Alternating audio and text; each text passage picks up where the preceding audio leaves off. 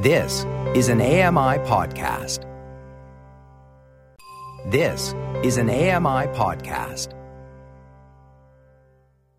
This is Double Tap Canada from AMI Audio, the place where blind people talk tech.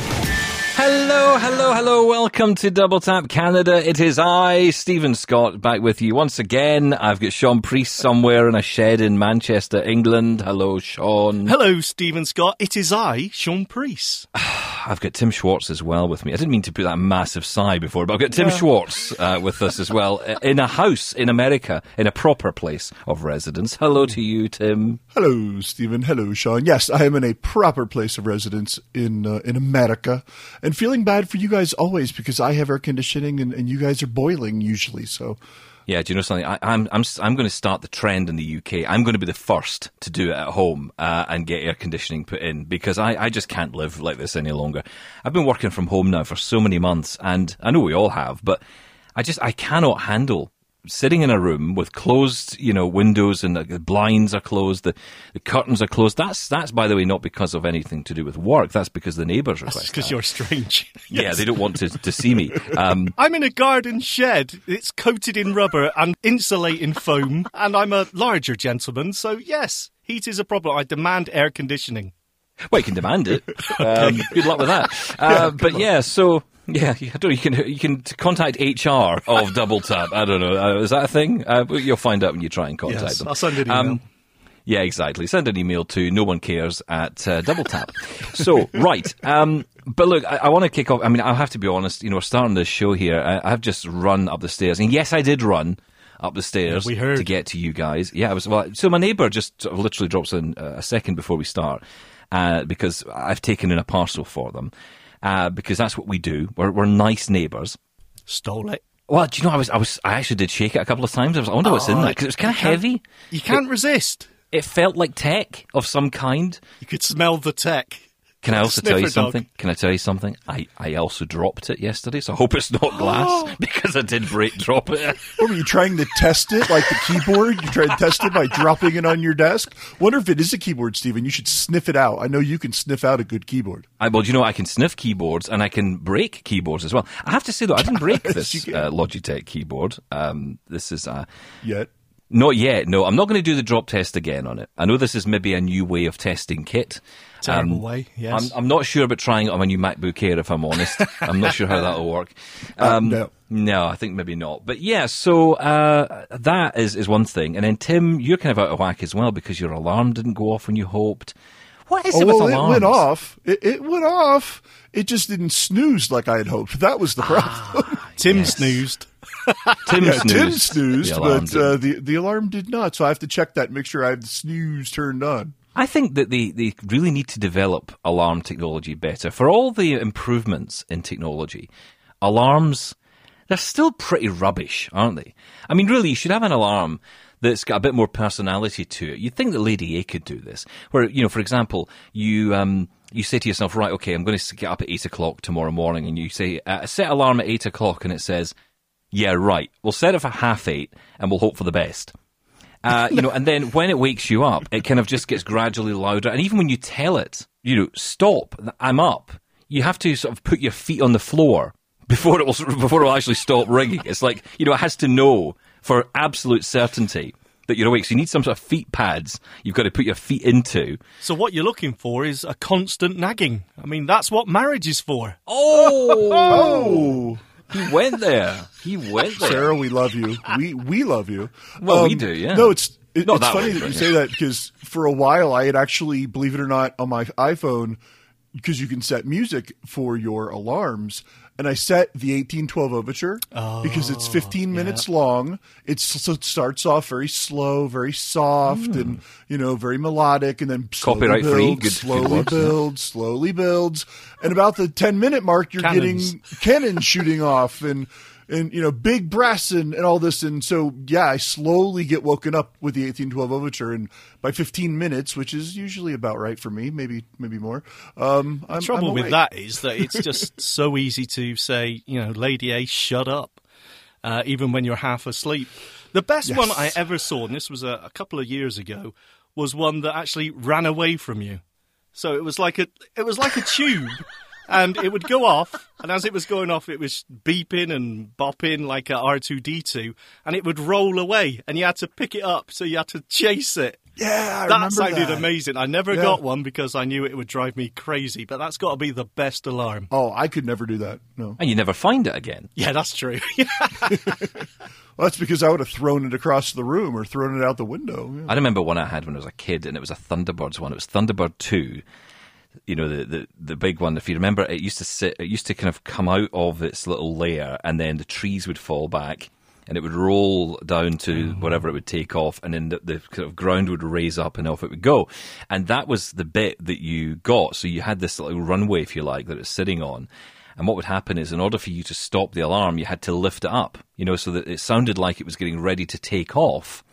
And you would have to take it off the alarm, take it off the thing, the little dock, and then that would kick it off. The problem was that it was so loud that it woke everyone in the house up. So the whole family used to go crazy in the morning if I wouldn't take this thing off. And of course, the easiest thing to do was just to whack it, and then, you know, Thunderbird 2 would go flying. And that was it. FAB, you know, there's a pillow coming at you. Oh, it was awful. But I've never really found a great alarm, and I thought Lady A would be it. But, She's you know, the fact that it's got amazing. microphones in there. Well, the thing is, I mean, it could detect snoring again, right? So it could say, right, oi, you know, stop falling back asleep. I don't snore, so I You know? wouldn't know. That wouldn't work. Ooh, there's an idea. Exactly. See, it could be Yeah, they smarter. can detect glass breaking and alarms and things like that. They should be able to detect snoring. Let's get on to that. Let's get that That's done. an idea. You should patent that and send it to Amazon. Double tap alarm, on sale now. Trademark. Copyright. Get it trademarked, exactly. Well, I want to talk about Braille this week. Now, stay awake, guys. Come on, Tim. I don't want to send you back to sleep. Set the alarm. I'll learn it one of these days. I'll to get back to the Come lessons. on. I started with lesson 1.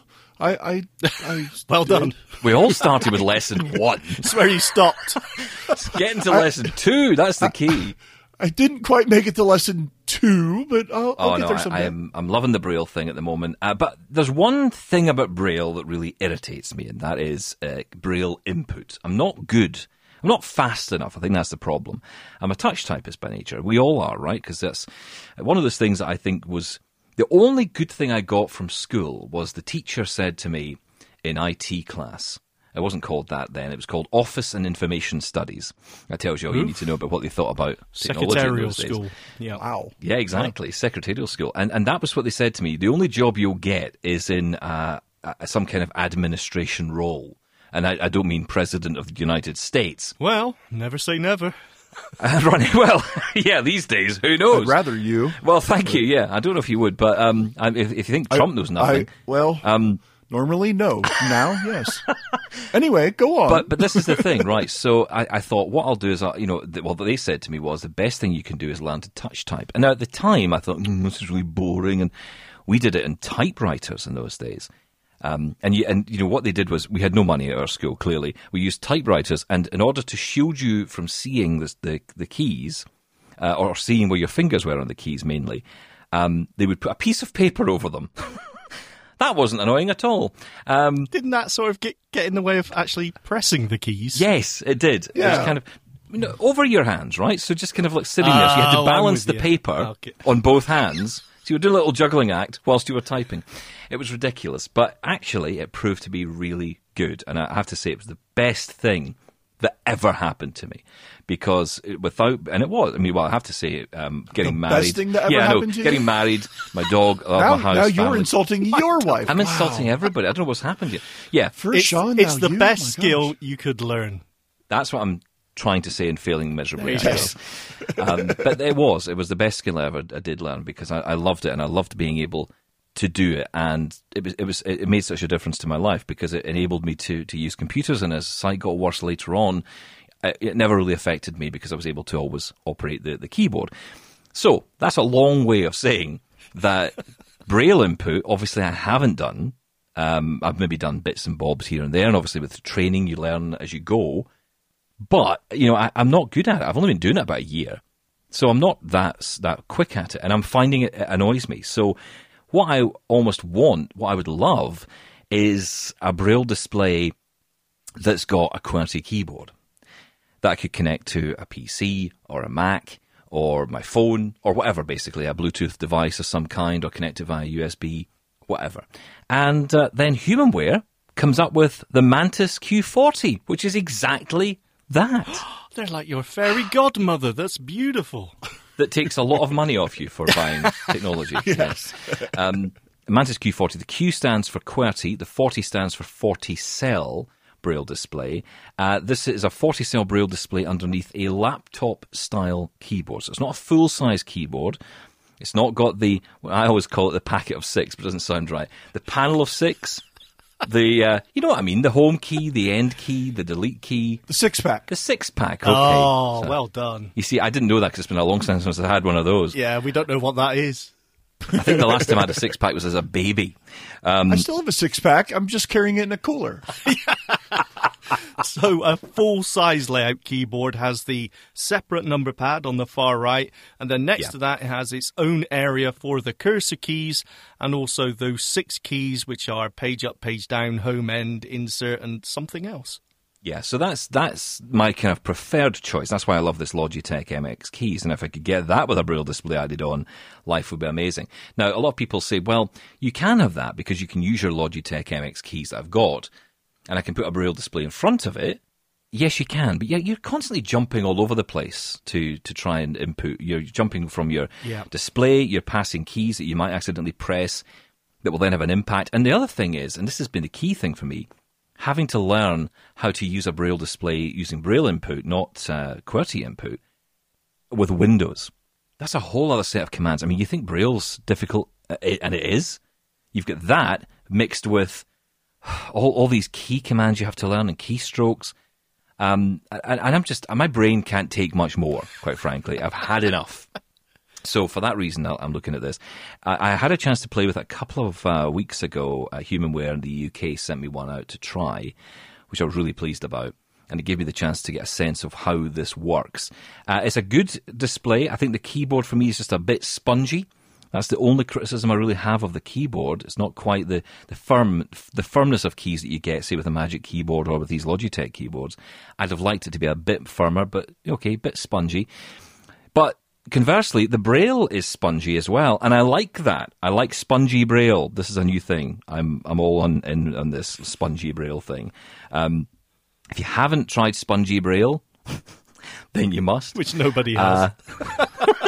Well, you have if you've used a Focus display, or Freedom Scientific, I guess, Focus 14, Focus 40.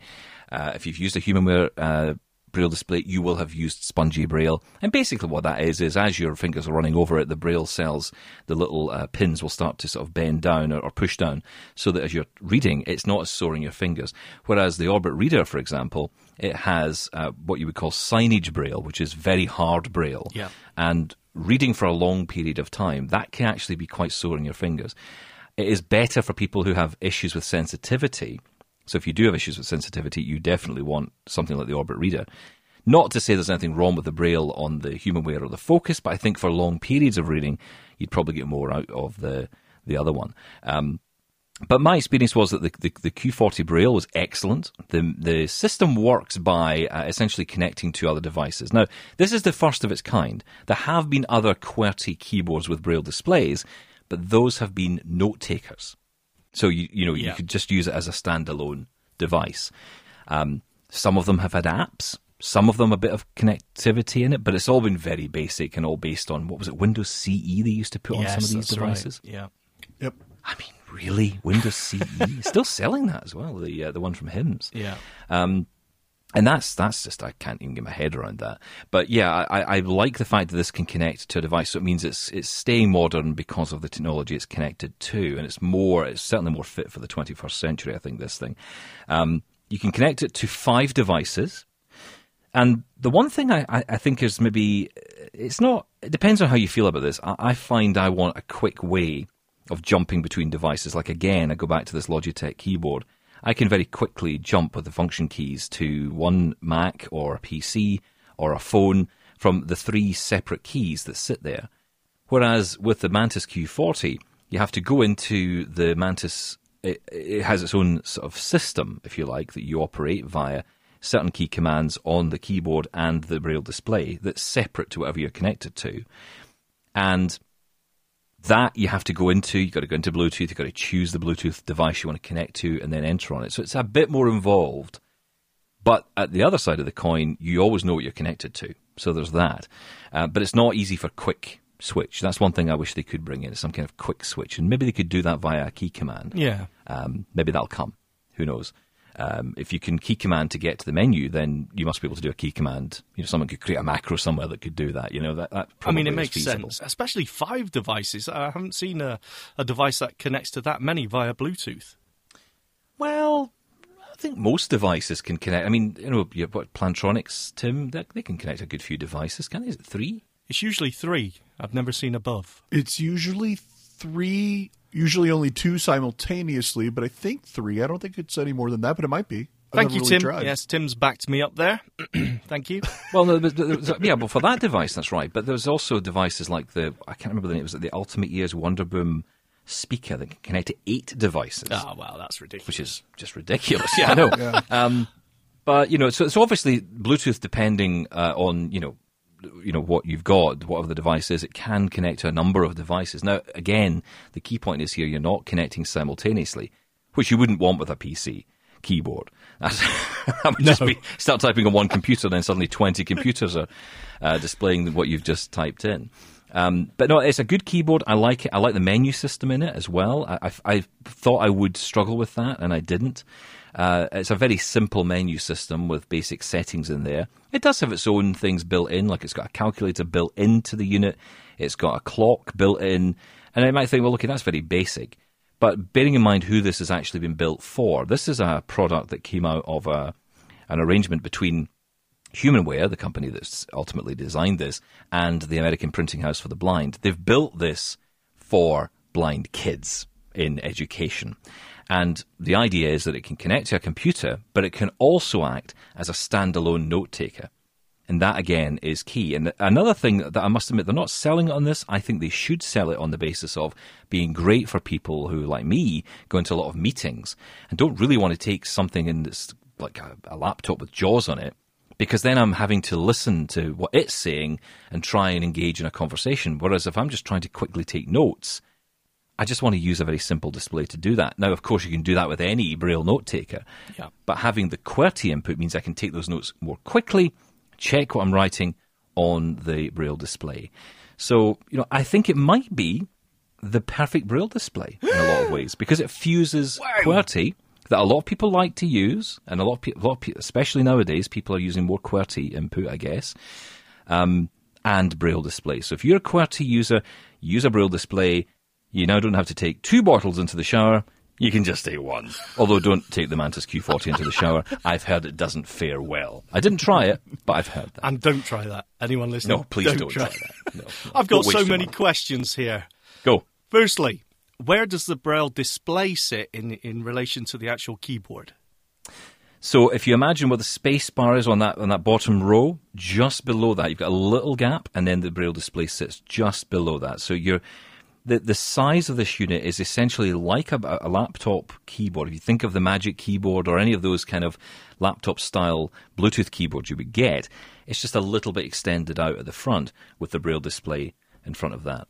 So, when you're typing away, you've got both hands on the home keys, your JKLs and ASDFs. Yeah.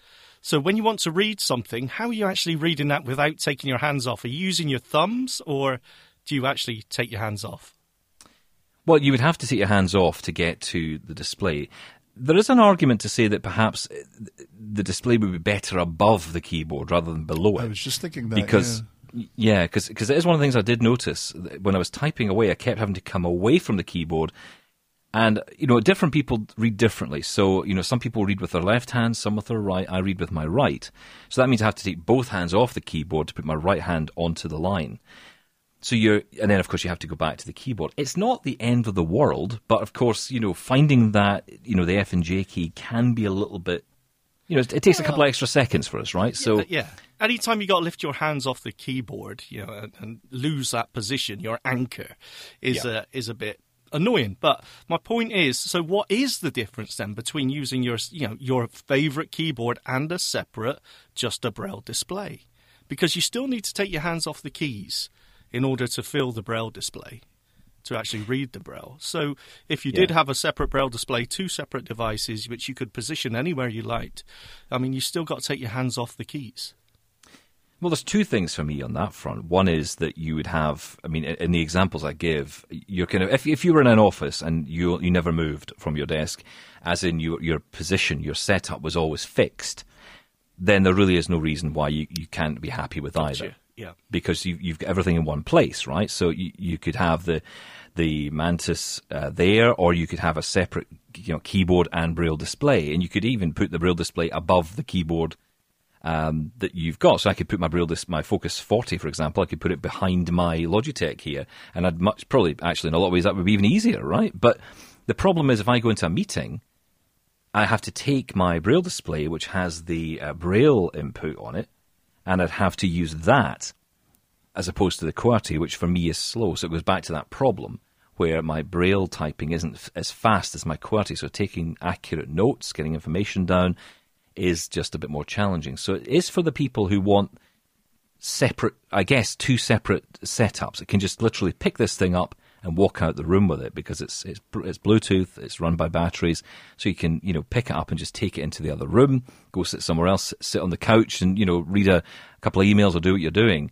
You can do all that with connected to your phone, for example. It gives you more options, I think, than having 2 separate devices. Okay, I have another question, but I'll wait for a minute and see if Tim's got any questions. You actually took my main question, Sean, about the placement, because I would have thought that it would be easier to have it above. I know people that I used to work with that would have the separate Braille display, and they would usually position it above. So all they'd have to do is slide their hands up just a bit above the keyboard, feel that display, and then just run their hands back down again. So, I mean, it was a seamless transition. But I've also seen people that use a Braille note, which, of course, doesn't have a QWERTY keyboard from HumanWare. It does just have speech output, but Braille input. And so, trying to streamline all this and say, let's just get one device to connect to a PC or computer and to do all this in one. I still like the idea of it. Not being as proficient in Braille, I'm not sure the positioning of how it would affect me or not. I keep thinking that it would be better above, but either way, I think as long, having it all combined just sounds very easy. It just sounds nice. I think that's a brilliant question we should ask people this week. What do you think is a good position for a Braille display? Because for years, Braille displays have always been below the text input part. You'd actually type in. So why has that been the case? Why is that designed? Why has no one thought it? Because now you think about it, the more I'm talking about this, it would make so much more sense if everything was the other way around. Because, I mean, if I'm sitting here with my left hand on the ASDF keys and I'm typing away, I have to just lift my right hand up. I can feel the Braille display above. That just makes so much more sense to me. Well, turn it upside down, Stephen. Yes. And I have to be sort of reverse touch type now. Okay. Well, what about if we put the Braille cells in the middle of the keys? I mean, that's even better. Put them between the QWERTY row and the ASDF or row. the next room. There's another. We could put them in another planet. All right. Okay. We'll leave the design to the experts then. Yeah.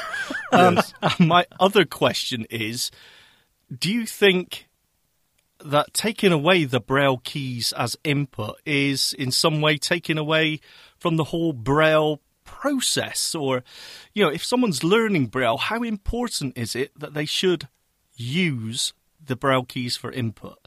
Is there something about the QWERTY keyboard that, I don't know, sort of detracts or lessens someone's use of Braille?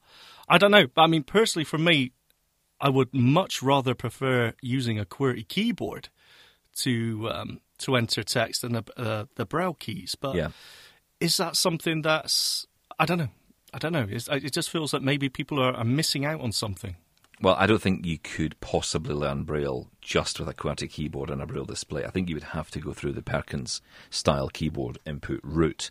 So that's how you would learn it. And I think that's important. I still think that's important.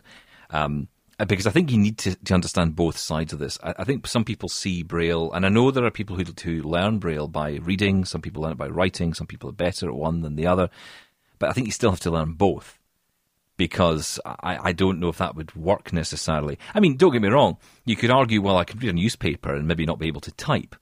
Okay, I can see that argument, but I don't know if that would work when you're learning it. If you were, as a kid, it might be different. If you were learning as a kid and then you get to the age we're at, you might think, well, I don't really bother with the input anymore. I know Braille. I have got it. It's in my head. Yeah. So I think for those people, that's fine. But for me and for someone learning, if three of us decided, let's just get together and do a Braille class together and let's learn this properly, then I think we'd be still wanting to go back to those keys so we can understand the layout. Because actually reading is important, but actually that typing has got into my head a lot more because I understand how the letters are made up or the contractions are made up.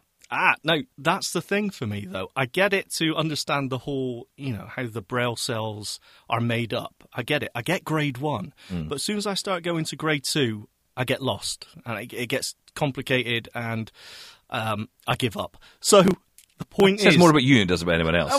Yes, it does. I'll put my hands up. It says more about you than it does about Braille. Doesn't the QWERTY input take away from that? And that takes away that need for... the grade 2 style of Braille input. I mean, you still need to learn it for reading, but... Well, I've heard this argument already, actually. Someone made the reference that they preferred using QWERTY input because when they were writing notes, especially for a meeting, if they're in a meeting and they're the designated note taker, when sending those notes around, you had to make sure the translation worked. Whereas this way, you're guaranteed that the notes will be readable by any reader, in Microsoft Word.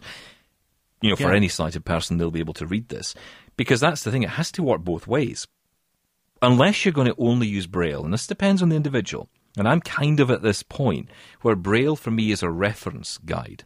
It's not something I would use necessarily, and I may never use to sit and read, War of the Worlds or War and Peace or any other books with the word war in the title. Yes.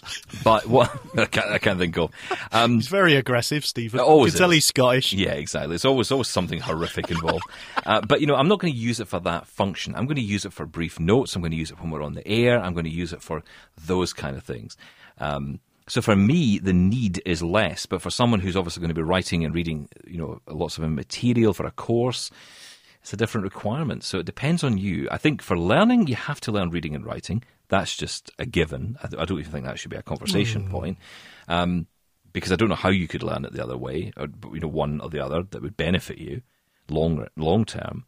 But then I think it's important if you do have touch typing skills to keep them, and this device can and will help with that. It will help you retain those skills, but at the same point help you to continue to read Braille. I think it's a great device. Really, really excited about it. It's just launched. It's on sale from Humanware, and we're going to take a short break because we're way over time. So we're going to take a short break, and we'll come back. I'll give you all the details on how you can find out more about it. This is Double Tap Canada. Lots more to come, including another high-speed how-to that's, obviously taking the scenic route this week, Sean. It's 6 minutes long, so yeah, not very high speed. Yeah. Sorry. And now we're back with the Double Tap Canada team for more news on the latest tech from an accessibility point of view. Join in the fun with Double Tap by emailing your comments to feedback@ami.ca or on Twitter @DoubleTapCanada. Yeah, thanks for joining us this week. It is Stephen Scott. I've got Sean Priest and Tim Schwartz here as well. We're talking about Braille this week because there's some new products coming out. As a result of the conventions that have been ongoing, you might have heard about the new Mantis Q40. That is the new Braille display. All the details and pricing is at humanware.ca. They're doing some offers as well at the moment. And they also do webinars as well, which is great. So if you do have some Humanware kit and you want to get the most out of it, check out humanware.ca for the very latest there. As I say, doing some deals at the moment on some of their products. So you might get a deal usually during convention time. That's the best way to get that. Tim, have you been checking out any of the NFB or the ACB conventions? Because they're very popular over there, aren't they? They are very popular, and this year, because of the global pandemic, they took them completely virtual, so everything has been online using Zoom, and I've been very impressed with everything that I've interacted with thus far, with the ACB convention first, then NFB following it up. A lot of really good seminars and talks, and the keynote address, at least I didn't catch anything with NFB, but the ACB keynote was very, very good. So yeah, I was intrigued to see how they were going to do this with everything having to be virtual, but I think both organizations handled it very well. Yeah, I'm intrigued by that. I think the NFB one was very popular. They used, I think, Zoom and an app that I can't remember, something Encompass, was it? And it basically allowed you to sort of take part in the exhibitions. You can even talk to people on the exhibition floor, in inverted commas. Yep. Very clever. 1.7 thousand people were on board with that. I mean, that is amazing. It is. I mean, we just got to face the facts. I know lockdown was terrible and everything, but there are some positives to come out of it, and that is virtual conventions are so much better. That's it. Yeah, in this case, a lot more people could participate. I mean, I think that there's still something to be said for an in-person, on-the-floor convention. You can meet people. You only go for the parties, Tim. Maybe.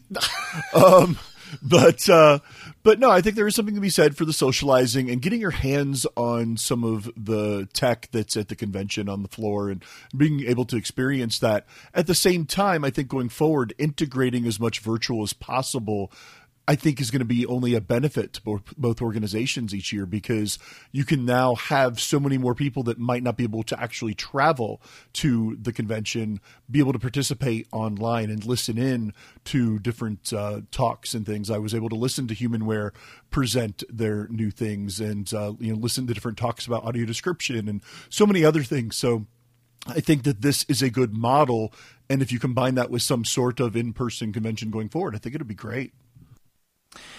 Yeah, I get so sick to death of people saying to me, oh, I mean, it's lockdown, it's been so bad, and it must be awful for you not getting to all these conventions. And I'm like, actually, do you know what? I feel I'm getting out more to more places via the internet virtually, yes, than I ever have.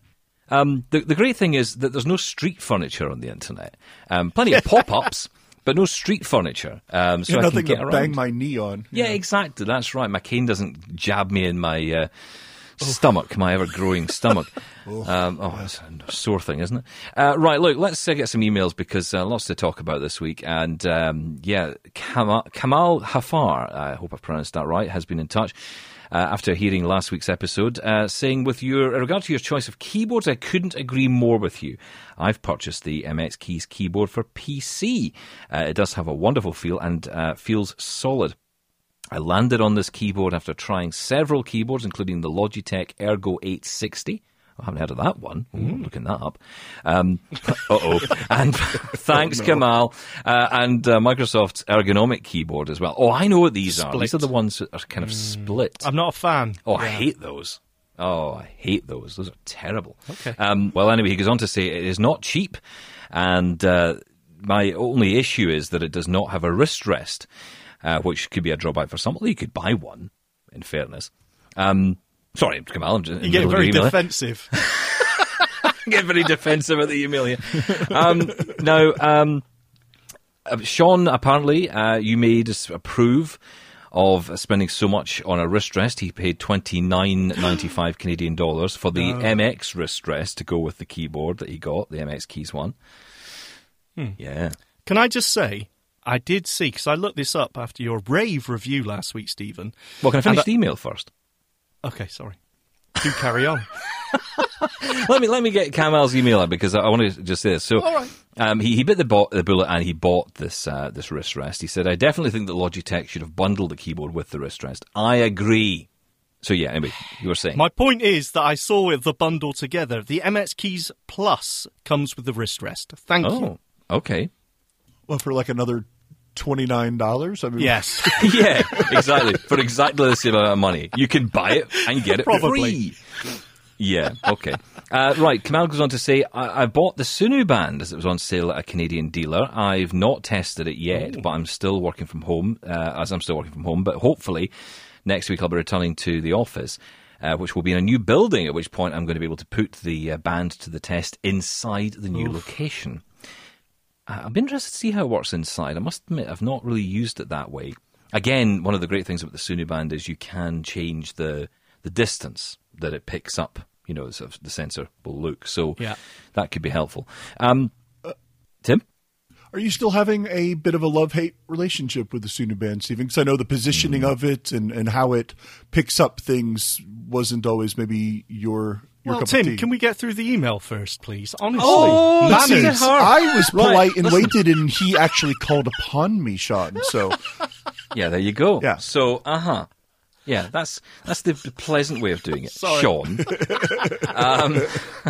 I must admit, if I had a choice between the WeWalk and the Sunu Band, which I do, then I'm going to go for Sunu Band because... really, Well, yeah, I mean, I must admit, I still have a love-hate relationship with it, but I prefer it because it's on the wrist away from my cane. So I still got all the benefits of the cane, but I still get the benefits on my other wrist of getting that extraneous information. I still think it gives too much, but I think it is about, playing with the settings, finding that distance that works for you. It's one of those things that it will take time to get used to the Sunu Band. I hope you got on well with it, Kamal. He makes another couple of points. He says, as for Outlook on iOS, I completely agree with Tim's take on the app. I much prefer writing and responding to emails using Outlook than the native email app. I use the calendar feature and prefer it over the Outlook desktop calendar, particularly for accessing other shared calendars. Yeah, that's my thing as well. It works like a charm, except it can be a bit slow to load if you've got many of them. And as for Microsoft Teams, it is possible you might have talked about this, but in case it has not come up, he wanted to mention that Microsoft Teams for iOS is also completely accessible, in case any of the audience were wondering. Well, yeah, frankly, all of the Microsoft apps are pretty good, except Word, which is just, yeah. Oh, that's strong words. Well, I says I'm not a big fan of Word, but then I'm not a fan of any of these kind of apps like that. I prefer to just keep it really simple. I need like no Google Docs. still Docs, using and I love WordPerfect Google Docs. 6 or something. I mean, what's Word star. I don't. With Yeah. JAWS, I just find it a bit fiddly. It's not terrible. Certainly on the PC side, it's brilliant. But I just find it on the phone. The ribbon Yeah. bar was a terrible move, wasn't it? I mean, I know there's shortcuts and everything, but the ribbon bar is just... Oh, I know. But it's listen, not a good experience. don't you think, if we're honest about it, don't you think that the problem here is trying to just get text into the iPhone? That's the challenge. It's not that the apps have actually anything wrong with them. I find even typing an email in the mail client sometimes, I've got no idea where I've ended up. And if the screen loses focus or a notification comes in and pulls focus to that, I'm just lost. Yes, I agree. I don't find even using a Bluetooth keyboard, I don't find the experience. It just always feels a little bit clunky. Yeah, I find that. Thanks for your email, Kamal. Really appreciate that. Brian Gaff has been in touch with us as well. He sent a recipe in for custard. Thank you for that, Brian. Tim, you can try that. that is a true fan. I am impressed. Well done. A recipe Next for week on custard. Double Tap, we're all going to get together in our kitchens and we're going to make custard. This is what we should do next week. I'm we're not intrigued. really going to do that. That is No, not we're going to gonna do happen. that. I'm not going to do that. My wife will not let me loose in their kitchen. That's not going to happen. But Brian says it's almost simple enough for him to do it. So there you go. He says, anyway, you can buy it ready-made. So that's often the way I go as well. He says, by the way, a couple of non-custard related questions. Oof. The scrub gesture is the only one on the phone that I cannot master. I'm told it's somewhere in settings you can create custom gestures, and I thought a two-fingered left swipe does not exist anywhere, and it would be great if one could make that be the undo or go back instead. Having searched, I cannot find the setting anywhere. Where is it? Go on, Tim. I know you know this one. Yeah, actually, I really like being able to change commands, and you can definitely do this. If you go into your settings under accessibility and then voiceover, look for commands, and then you'll want to look for the touch gesture commands. So there are different types of things in there you can change, but look for the touch gesture ones. And then you can actually look by heading and swipe down by heading until you hear two-finger commands. In there is the swipe left with two fingers, if that's the one you want to choose. And when you go into that, double tap on that, look for where it says escape, because at that point you're assigning what it is that you want that gesture to do. And the scrub gesture, they just have it listed as escape. So like you're hitting an escape key. And I have tried it. If you do that with the two-finger swipe left or anything else that you want to assign it to, yeah, it does work. It actually will take you back a screen or a page and work just like the scrub gesture. So anybody who has trouble making that zigzag or Z pattern with their two fingers, you definitely can change that literally to anything you'd like. That is brilliant. I'm loving this on iOS, that you can do this. And I've noticed in iOS 14, just taking a look at some of the beta options, although I've got to tell you, I'm running the developer edition on iOS 14 at the moment, or of iOS 14, and it is awful. All the voiceover things have been broken. Nothing's really working on it at all. And it was Sean Priest who said to me a couple of weeks ago, oh, just stick it on your iPhone SE. It'll be fine. I've got it. It's great. No, it's not. It's you terrible, are my and I guinea hate pig. you. So what can I say? Thank you. Yeah, well, I've eaten way too much toilet roll. I think that's what guinea pigs What? eat, isn't it? Never buy a guinea pig, Stephen, please. Wow. Brian also goes on to talk about the Logitech K380. He says it's a nice Bluetooth keyboard, but even if the iPhone is set to UK English and the keyboard says English, it's putting the @ symbol on the number row for some weird reason. Can this be changed, as I believe this is the US default? I'll throw that over to Tim, because he'll know. No. Oh, really? Actually, no, I won't, because... Really? Actually, I know something about UK English on a UK keyboard. Yeah. It's just I know a lot about the UK, more than most, but I'm not sure this is my forte. It's a bit niche. All right, Tim, calm down. No. So, you're right. The @ symbol seems to be in the wrong place. I haven't been able to find a workaround for this. I've checked the region settings under keyboard settings. I've looked all over the place. And no matter what I change or what I make sure is correctly set, it still isn't in the right place. So either this is a bug or just I don't know what else it could be.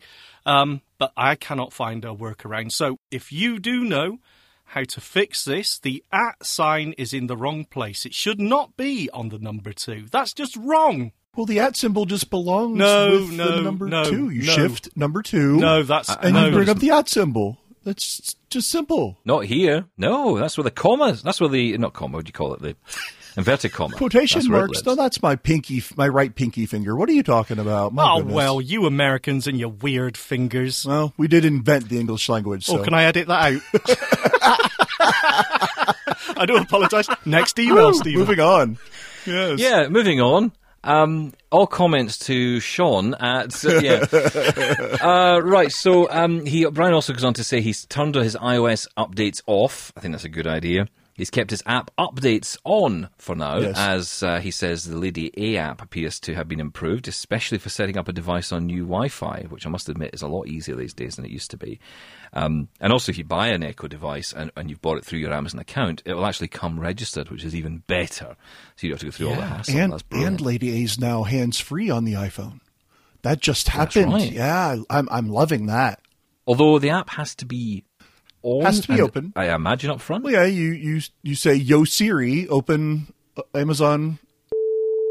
Oh, you said the A word, Oops. though. You were doing so I did so well. well, didn't I, with Siri, and then I well messed done. it up with the A word. I'll beep that out. Yeah, just bleep that out. Wow, yeah, bleep that And out. everyone will wonder what he said. Yeah, we'll be like a little game of what did Tim just say? I can't believe you said that, Tim. I mean, that's just such an language. absolute disgrace. Well, I am an American, so you know. You Yes, fell that's to true. custom. Yes, but no, it is nice once you have the app open. It does work really well. Brian makes a final point. He says, I would just wish Apple would introduce a vibrate on Power Up or something. Yes. Because the restart, after it's been restarted, it's a little vague as to what, whether it's even happened or not. Totally agree with you, Brian. I mean, you've got no idea if it's come back on or not. Even going off when it switches off, you're not actually sure if it's done it. Absolutely. And then, because at that point, sometimes there can be a bit of a lag by the time it shuts down, then goes off, and then that's the point you can restart it. It's a bit of a nuisance at times. Yeah, I couldn't agree more. Especially if you did a recovery or something, so there's no voiceover. So you're waiting. You just got to wait until you think, okay, that's been long enough. Let me triple click the home button or the side button to turn on voiceover. We need a little vibration there. Something, yeah, because every time I do, especially doing like an iOS update, I wait and wait when it does the restart to load and install the iOS update. I'm flashing the phone over to my wife or my daughter and saying, is there anything on the screen? Is it there yet? Is it on there yet? Is it loading? It's like I almost need to get That's a not second. annoying. No, that's not annoying to anybody at all. It's like I almost have to get an old phone out and call Ira or somebody to say, okay, what's on my screen? It shouldn't be necessary. So, No, I that's think that'll be nonsense. great. Brian, thanks for the email. Appreciate it. Adil Mohammed's been in touch as well. He says, hi, great show. At the moment, I find out about your new shows via social media.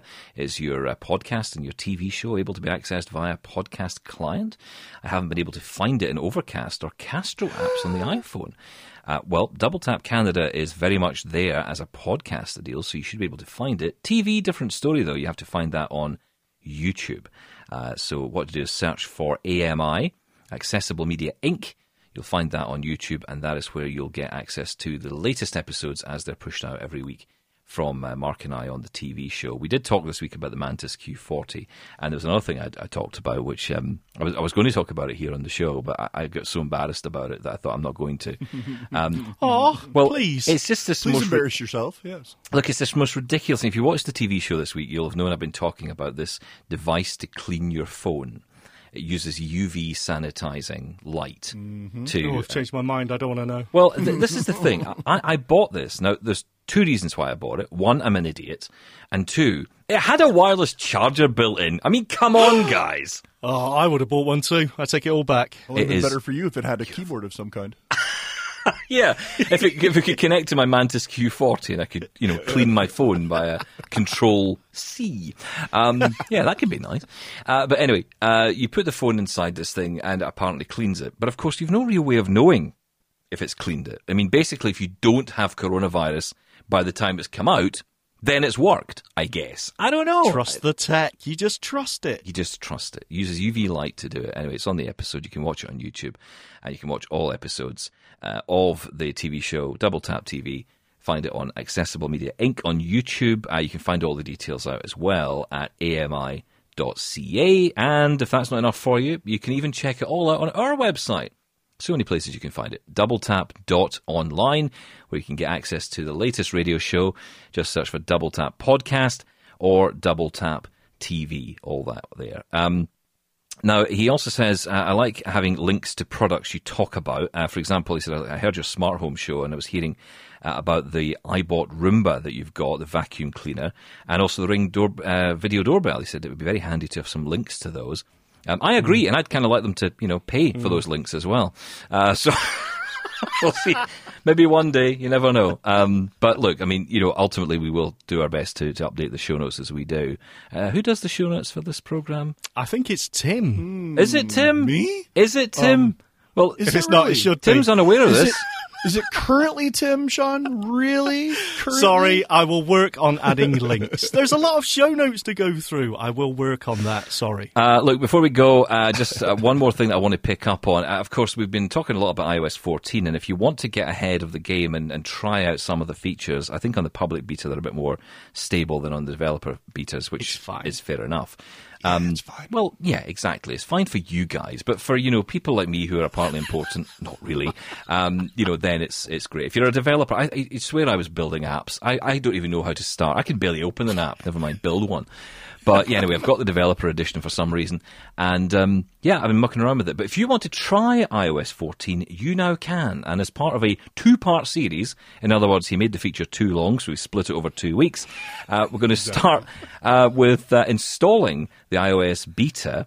And next week we'll focus on uninstalling it, should it all go horribly wrong. So what you're saying, Sean, is that you'll happily help someone install the new beta, but if they hate it and they want to roll back, they've got to wait till next week. Is that what you're saying?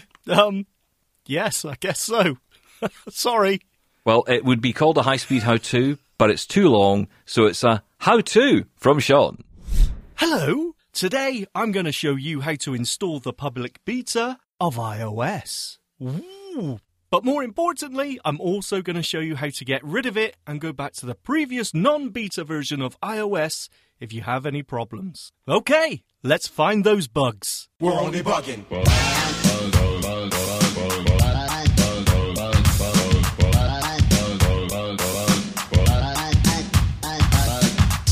When software is released for beta testing, it means that the developers are pretty sure that all the major bugs have gone, and it's stable enough for people to try out.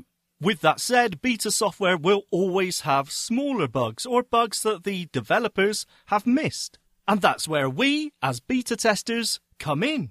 In this case, you can install the public beta version of iOS and report back to Apple any bugs, problems or issues that you find. Then hopefully they'll all be fixed before the final release. Of course, it's very important that you realize there may be a risk to using beta software. Your device could crash randomly, the battery could run down really quickly, or you could lose data. So it shouldn't be taken lightly. And definitely don't install beta software on a device you rely on daily. Now, if you still want to give it a go, here's how. Actually, it's surprisingly easy to get a public beta version of iOS.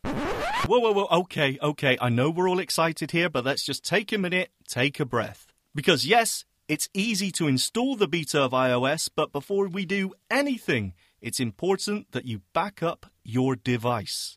That way, if you do hit any problems, you can simply restore from that backup and your phone will be back to how it was before you started. Now, if you're unsure of how to back up your device, then really I would suggest probably don't do the beta test. But to make an iCloud backup of your device, open Settings, double tap on your Apple ID at the top, swipe down until you find a list of all your Apple devices and double tap on the device you want to back up. Double tap on iCloud Backup, and finally double tap on Backup Now. Whew, okay, you still want to do it? Alright then. Grab the iPhone you want to install the beta software on, open Safari and go to this website, beta, that's beta.apple.com/profile, that's PROFILE. When that page loads, you'll be asked to sign in to your Apple ID. You can quickly do this just by using your Touch ID or Face ID. Then swipe through the web page until you get to the Download Profile link. When you double tap on this link, you'll get this pop-up. Alert. This website is trying to download a configuration profile. Do you want to allow this? Double tap on Allow, and when it's done, which usually takes only a few seconds, you'll hear this. Alert. Profile downloaded. Review the profile in Settings app if you want to install it. Cool! So far, so good. So we've downloaded a configuration profile from Apple. But what does that do? Well, basically it just tells your device that, hey, you're now in the beta testing program. You can download beta software. But before we can get to that point, we need to install the profile. So far, we've only downloaded it. So close that pop-up and open Settings. Just underneath your Apple ID at the top of the settings, you should see this. Profile downloaded button. Double tap here to enter the profile screen. Oh, and you can also manage your profiles by going to General Settings and swipe through until you find Profiles. Anyway, in the profile screen, you will see details of the profile you're going to install. iOS 14 and iPadOS 14 beta software profile. Apple Inc. In the top right corner of the screen, you'll find an Install button. Double tap here to, install this profile. You'll be asked to enter your passcode, and once you do, installation will start. It only takes a few seconds, and when it's finished, you'll find a Done button, again, in the top right corner of the screen. Done button. And that's it. We're ready to go. When you double tap on the Done button, it should take you to General Settings. Swipe through until you get to Software Update. Double tap, and you should see the latest public beta version of iOS ready to download. Software update. This beta software is now available. Once you download and install the beta version of iOS, if you do find any bugs, problems, or issues, you can report them directly back to Apple using the included Feedback app. Okay, so we've installed the beta version. Hooray! But what if we don't like it? Or what if there's a bug or an issue that makes it difficult for us to use the device? Well, don't panic. There is a way back. Well, thank you for that, Sean. And yes, we'll be following up next week with how to uninstall it once you've realised it's terrible. I'm only kidding. It's fine. And great. If you can't wait, you'll find the entire feature, how to install an iOS beta and how to roll back to a non-iOS beta on the website. Go to doubletap.online and go to the how-to section. Oh, you're so ahead of yourself, aren't you? So Yes. giving. Oh, well, listen, it's been great, as always, guys, catching up, and we're going to do this again next week. Maybe we should get into the kitchen next week and use some accessible tech to make custard. Ooh. Tim, you're up for that, aren't you? Sure, I've got a talking measuring cup and talking scale. We could have some fun. Sure, Tim can do it. Should. Right, tell you what, I think we should. We should make some custard next week during the show. And Sean, you stay in the shed. Yes. Because I don't think anybody would let you near a I'm happy a with kitchen. that. That's good. Yeah, let's do that. So is his wife. Right, okay. Yeah, exactly. Listen, that's it for the show this week. If you want to get in touch, who shall we put in charge of the email this week? I think and only this is because I know you'll forget the phone number.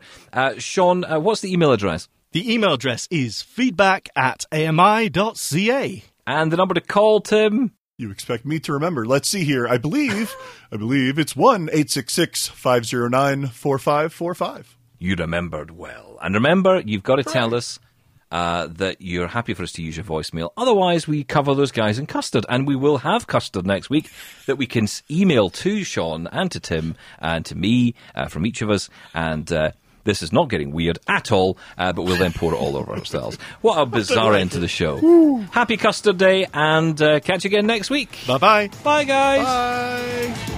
Don't forget to tune in to Double Tap TV every Tuesday at 8:30 p.m. Eastern on AMI TV. For more technology talk with Mark Aflalo and Stephen Scott.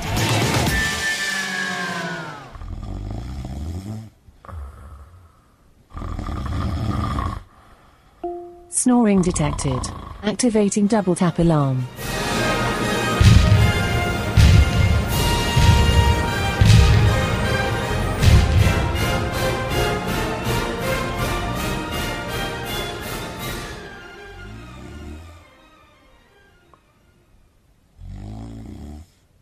This was an AMI podcast. For more accessible media, visit ami.ca.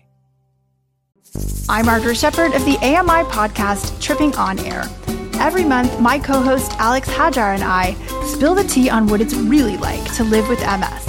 Watch Tripping on Air on YouTube or download wherever you get your pods.